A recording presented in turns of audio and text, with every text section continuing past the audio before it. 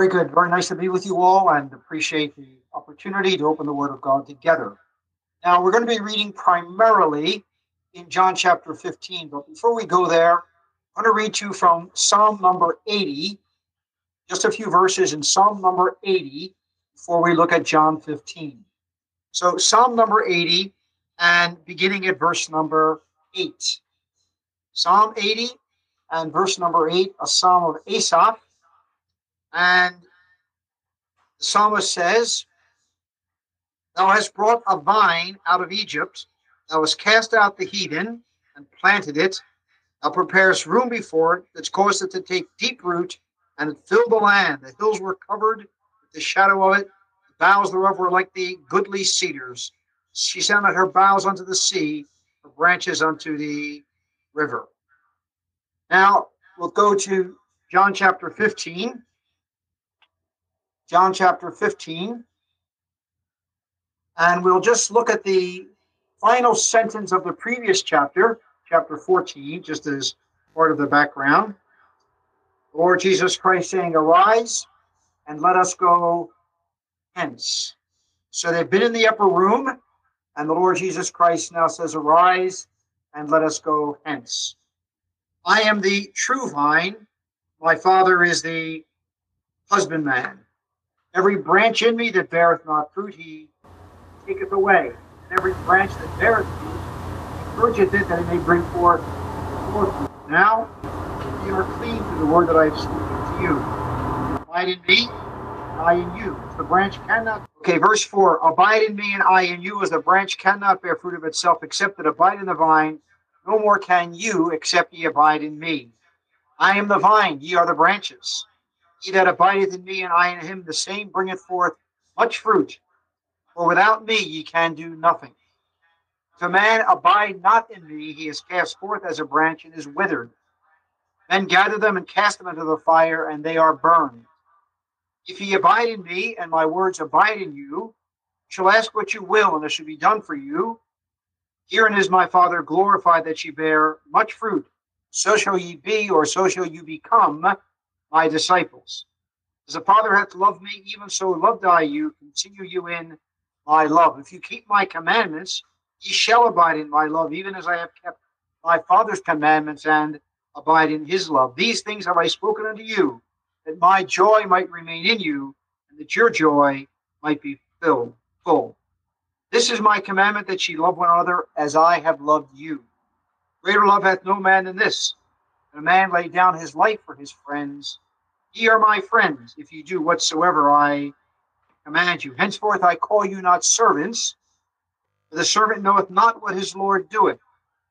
But I have called you friends, for all things that I have heard of my Father I have made known unto you. Now that's all we'll read for now, because the subject is vast, and we will not be able to cover the entire chapter or even the entire subject. But nevertheless, I think there's so much that is very, very profitable here for us to consider. It is interesting that there are many chapters, or at least several chapters, that come to mind immediately in our Bible that are frequently subjects for ministry, and in and of themselves, they are very profitable.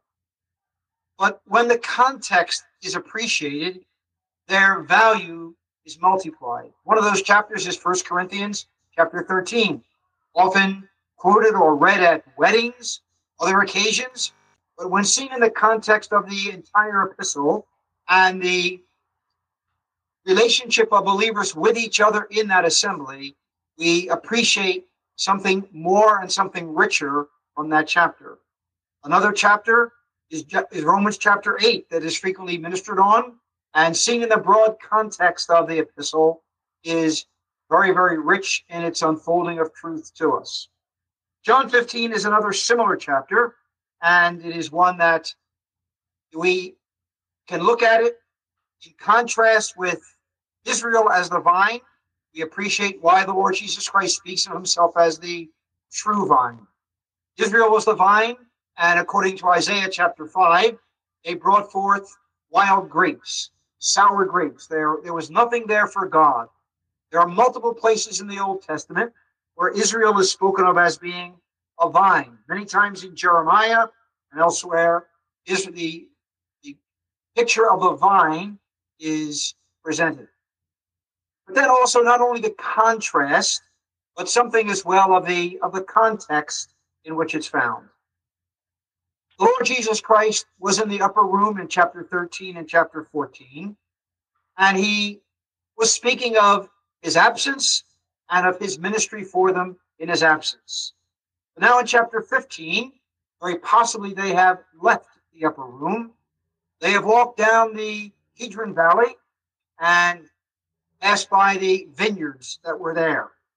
They possibly also passed by the temple of Herod.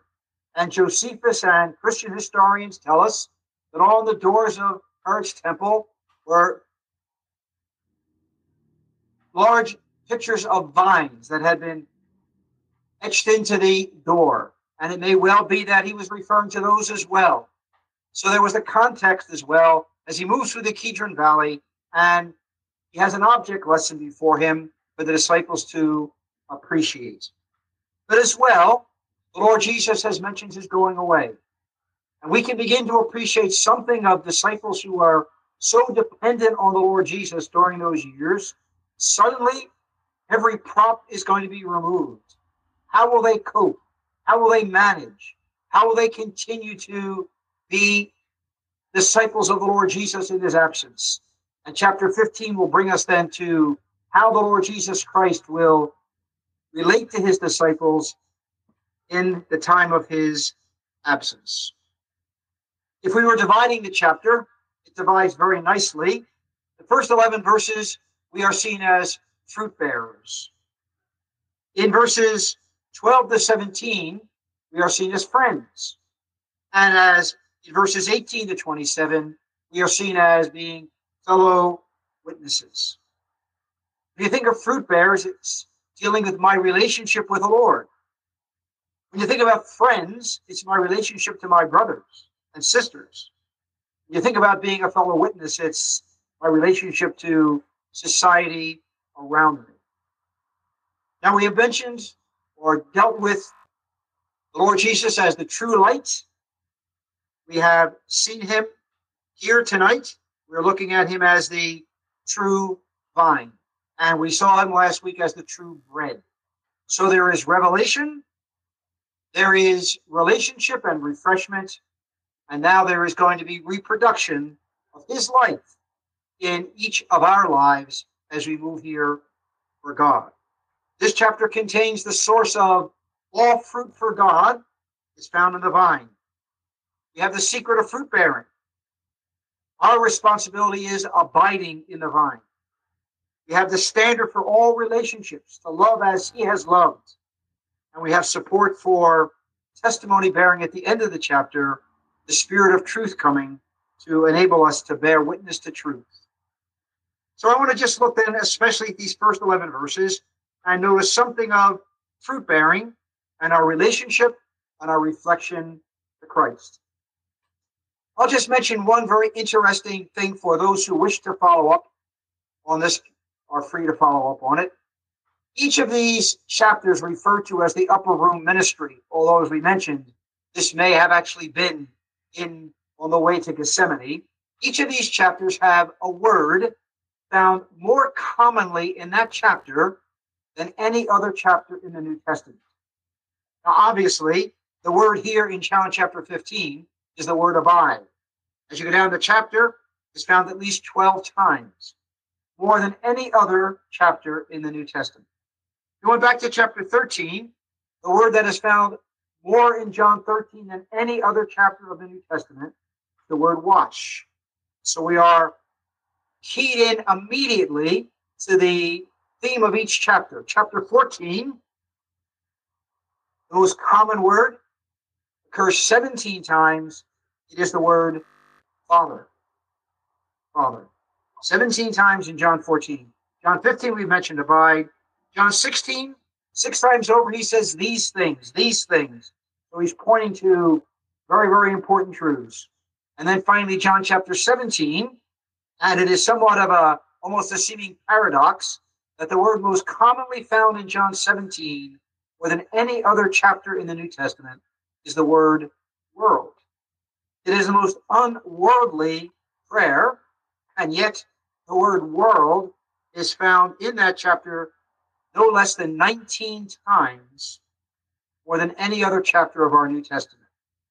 And so the theme of each of these chapters can be coalesced around the word that is found most frequently in each of these chapters. And the Lord Jesus Christ links all of his thoughts with those particular words. So I want you just to think now with me of the Lord Jesus here speaking of himself as being the true vine. Relative to the entire Gospel of John, I think we mentioned either the first week or the second week, one of John's themes is the Lord Jesus Christ replacing everything in Israel. Chapter 1, he tabernacles amongst us. He replaces the tabernacle. Chapter 2, destroy this temple. He replaces the temple. Chapter 3, he replaces the teacher, Nicodemus, the teacher of Israel. The Lord Jesus shows himself superior to Nicodemus. He will replace all of the types and shadows, the manna, the water of life, and all of that. Here, he is replacing Israel as the vine. He is the true vine. The other thing that John 1 introduced at the very beginning in those words, without him was not one thing made that was made. John 1 introduces the indispensable Christ. Indispensable to creation, indispensable to revelation. No man has seen God at any time. The only begotten Son in the bosom of the Father, he's brought him out to be seen. He was indispensable to revelation. He is indispensable to salvation. And here we see as well, he is indispensable to fruit bearing on earth. What John 15 is saying is that the only fruit that God finds on planet earth is the life of Christ reproduced in believers. He is the source of all fruit for God, even now, at this moment. He is in heaven, we are upon earth, but that light flowing through us is the only fruit that God finds for his pleasure here upon earth. It's interesting, if I were to take you to Galatians chapter 5, and we looked at the fruit of the Spirit, the first three things mentioned relative to the fruit of the Spirit are love, joy, and peace. And then you go on to gentleness, goodness, and so on. But love, joy, and peace are the first three mentioned. In these very chapters we're looking at, in chapter number 14, the Lord Jesus Christ says, my peace I leave with you. I give unto you. Book of his peace. The chapter we have read tonight, chapter 15, in verse number 9, we read about my love. In verse number 11, we read about my joy. So in the very shadow of Calvary, he is speaking about his love, his peace, his joy. A life that was fruitful in every way. The fullness of the fruit the Spirit can produce in your life and mine was seen in all of its plenitude in the life of the Lord Jesus Christ. And here in these chapters, he makes mention of those very three things: love, joy, peace, in chapter 14 and in chapter 15. But I've been hinting at, or at least suggesting, and let me just now draw your attention to it. The fruit. What is the product that the Lord Jesus Christ is speaking of here when he speaks about fruit bearing? We instinctively think about seeing people saved, thinking about people being brought into the assembly. We think of our service for God and link that with fruit. But a moment's reflection will help us to realize the life of the vine is being reproduced in the branches. So what we are looking at here is not what I do for God, what I do for the Lord Jesus. It's really what I am. It's my Christ-like character that is being formed as a result of abiding in Christ. It was a very godly man who said, the greatest hindrance to our Christ-likeness is our service for Christ. We become so busy, so preoccupied, that sometimes we fail to abide as we ought to. And as a result of not abiding, we fail to display and reflect something of the character of Christ that God intends to see in our lives. So we have the picture then. We have the product is the fruit that is Christ's likeness. And the picture given to us in verse number 1, Christ as the vine. Here is God's provision for fruitfulness, even when the Lord Jesus Christ is absent. He is in heaven. We are upon earth. And yet there is this vital link. We are branches in the vine. And as such, we have the great potential of bearing fruit for God. And the Lord Jesus Christ says here, I am the true vine. Again, it's the idea of the genuine, the ultimate, everything God had in mind by all the pictures he gave in the Old Testament. Here is what God had in mind all along, to reveal to men that true life and the display of that life was all the result of being linked with the Lord Jesus Christ, as we are now as a result of the grace of God. Verse number 2 tells us about the purging. Every branch in me, the Lord Jesus Christ says, that beareth not fruit, he taketh away. Now, this will take a bit of explanation, and there likely will be some disagreement. This word that is used here for take away is frequently translated to lift up. And I would suggest to you, the picture in this verse is every branch that has become earthbound, every branch that has become mired into the earth and covered with dirt and covered with dust and is not bearing fruit.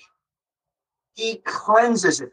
He lifts it and enables it now to be lifted out of the condition where it was linked so closely with earth and now is able now to bear fruit.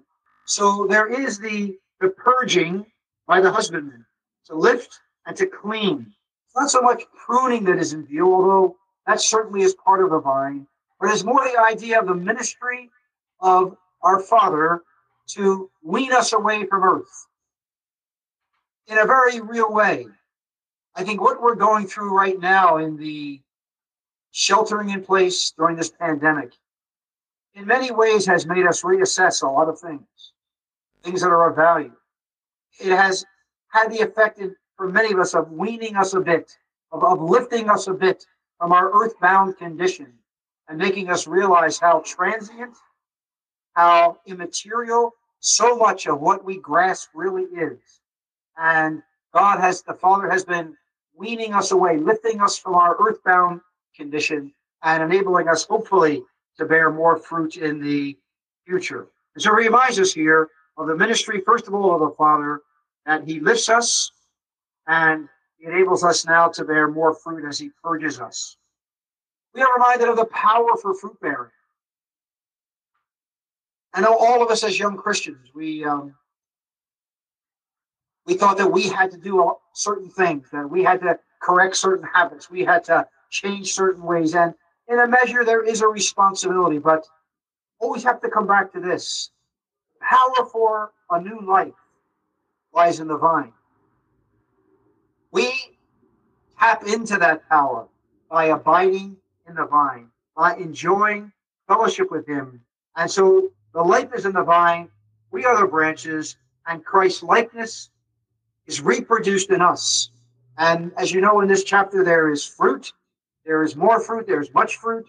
All of that is seen as a result of abiding in the vine. This fruit that we're looking at is not a nice personality. It's not learning how to be diplomatic. It's not charisma. It's none of those things. What is produced is not natural. It's not something good about our nature coming through. Not a matter of extinguishing the demons and calling on the angels, as Ronald Reagan said. It is rather a matter of Christ's life being developed in me and his life being seen and being displayed in my life. You recall, those of you that like your Old Testament and like the offerings, recall that there was never to be honey or leaven in the meal offering. That perfect life displayed by Christ. No leaven, no honey. Leaven is the worst of nature. Honey is the best of nature. But neither was to be in the meal offering. Nothing of nature. All of Christ. is seen in our life. So we come then to the priority. And we've mentioned the priority that we are brought to then in verse number 3 and verse number 4 is our responsibility to abide in the vine. As the branch cannot bear fruit of itself, neither can you, except ye abide in me. And so we come now to the key to all fruit bearing. And it can be asked very honestly, what does it mean to abide in Christ? Is this some super spiritual condition? Is this something known only to a few super elites among the people of God? Maybe only to full-time preachers or to missionaries? Well, this is really expected of every believer to abide in Christ. Later on, we'll read the Lord Jesus Christ says, if ye abide in me and my words abide in you. So we're given an insight there to what it means to abide in Christ. It means to enjoy fellowship with him through the word of God. We allow the word of God, the scriptures, to control our values. 1 Corinthians chapter 2 is a chapter where Paul is dealing with one of the problems at Corinth, that the people in Corinth had bought into the value system of Corinth around them. Their love for the spectacular, their emphasis upon rhetoric and logic and debating skills, their desire for prominence, all of the value system of Corinth had invaded the assembly.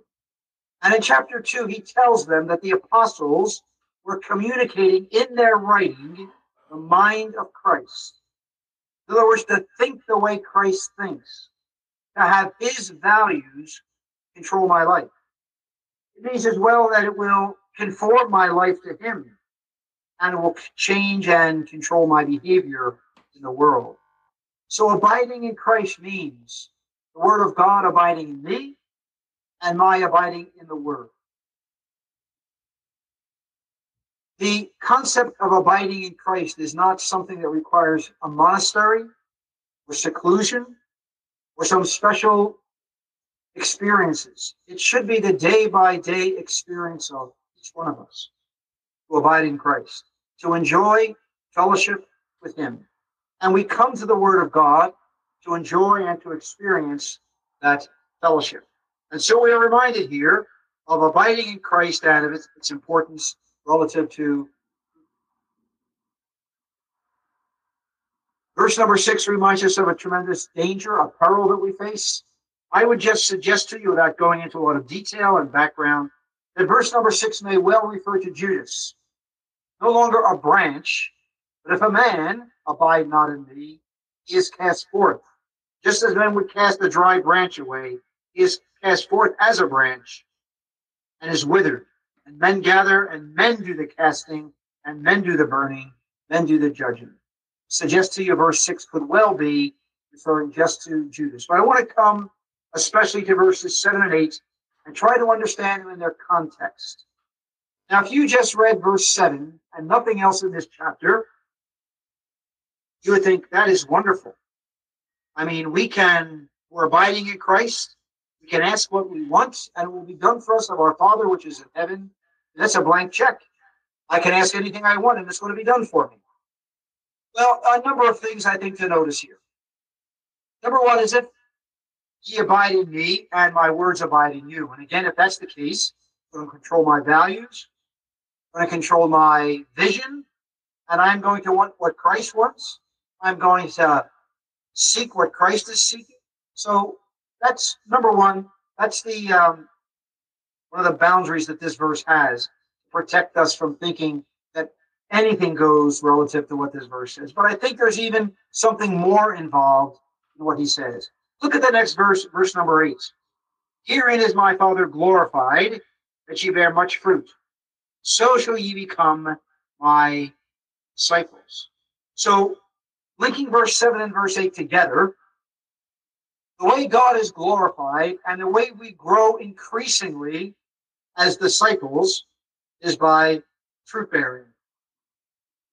Now, when you think of the whole principle of discipleship, there are a number of things that come to mind. Being a disciple means being led by a mentor, by a teacher. Being a disciple means learning from your mentor. That's what they did all these 3 years. They were learning at his feet as disciples. Certainly, being a disciple means having a love for the one you are following. But ultimately, the key about being a disciple that verse 8 brings before us is this. The goal of discipleship is likeness to the teacher. It is enough for the disciple that he be as his master. So now, come back now to verses 7 and 8, because these are very, very sober, searching verses that humble me, and they will have some effect upon you. What I think the Lord Jesus Christ is saying is, as I read his word, as I enjoy fellowship with him, as that word abides in me, I become conscious, painfully conscious, of how unlike him I am. And as I become conscious of how unlike him I am, I can come to the Father and I can ask that he will give me grace to become like his Son. And then you can see how what follows immediately is, herein is my Father glorified, that you bear much fruit. So shall you become like me. Here is how likeness to Christ develops. As I enjoy fellowship with him, as I have the word of God abide in me, I am aware of my deficiencies. I am aware of how far short I come of being Christ-like. My pride, my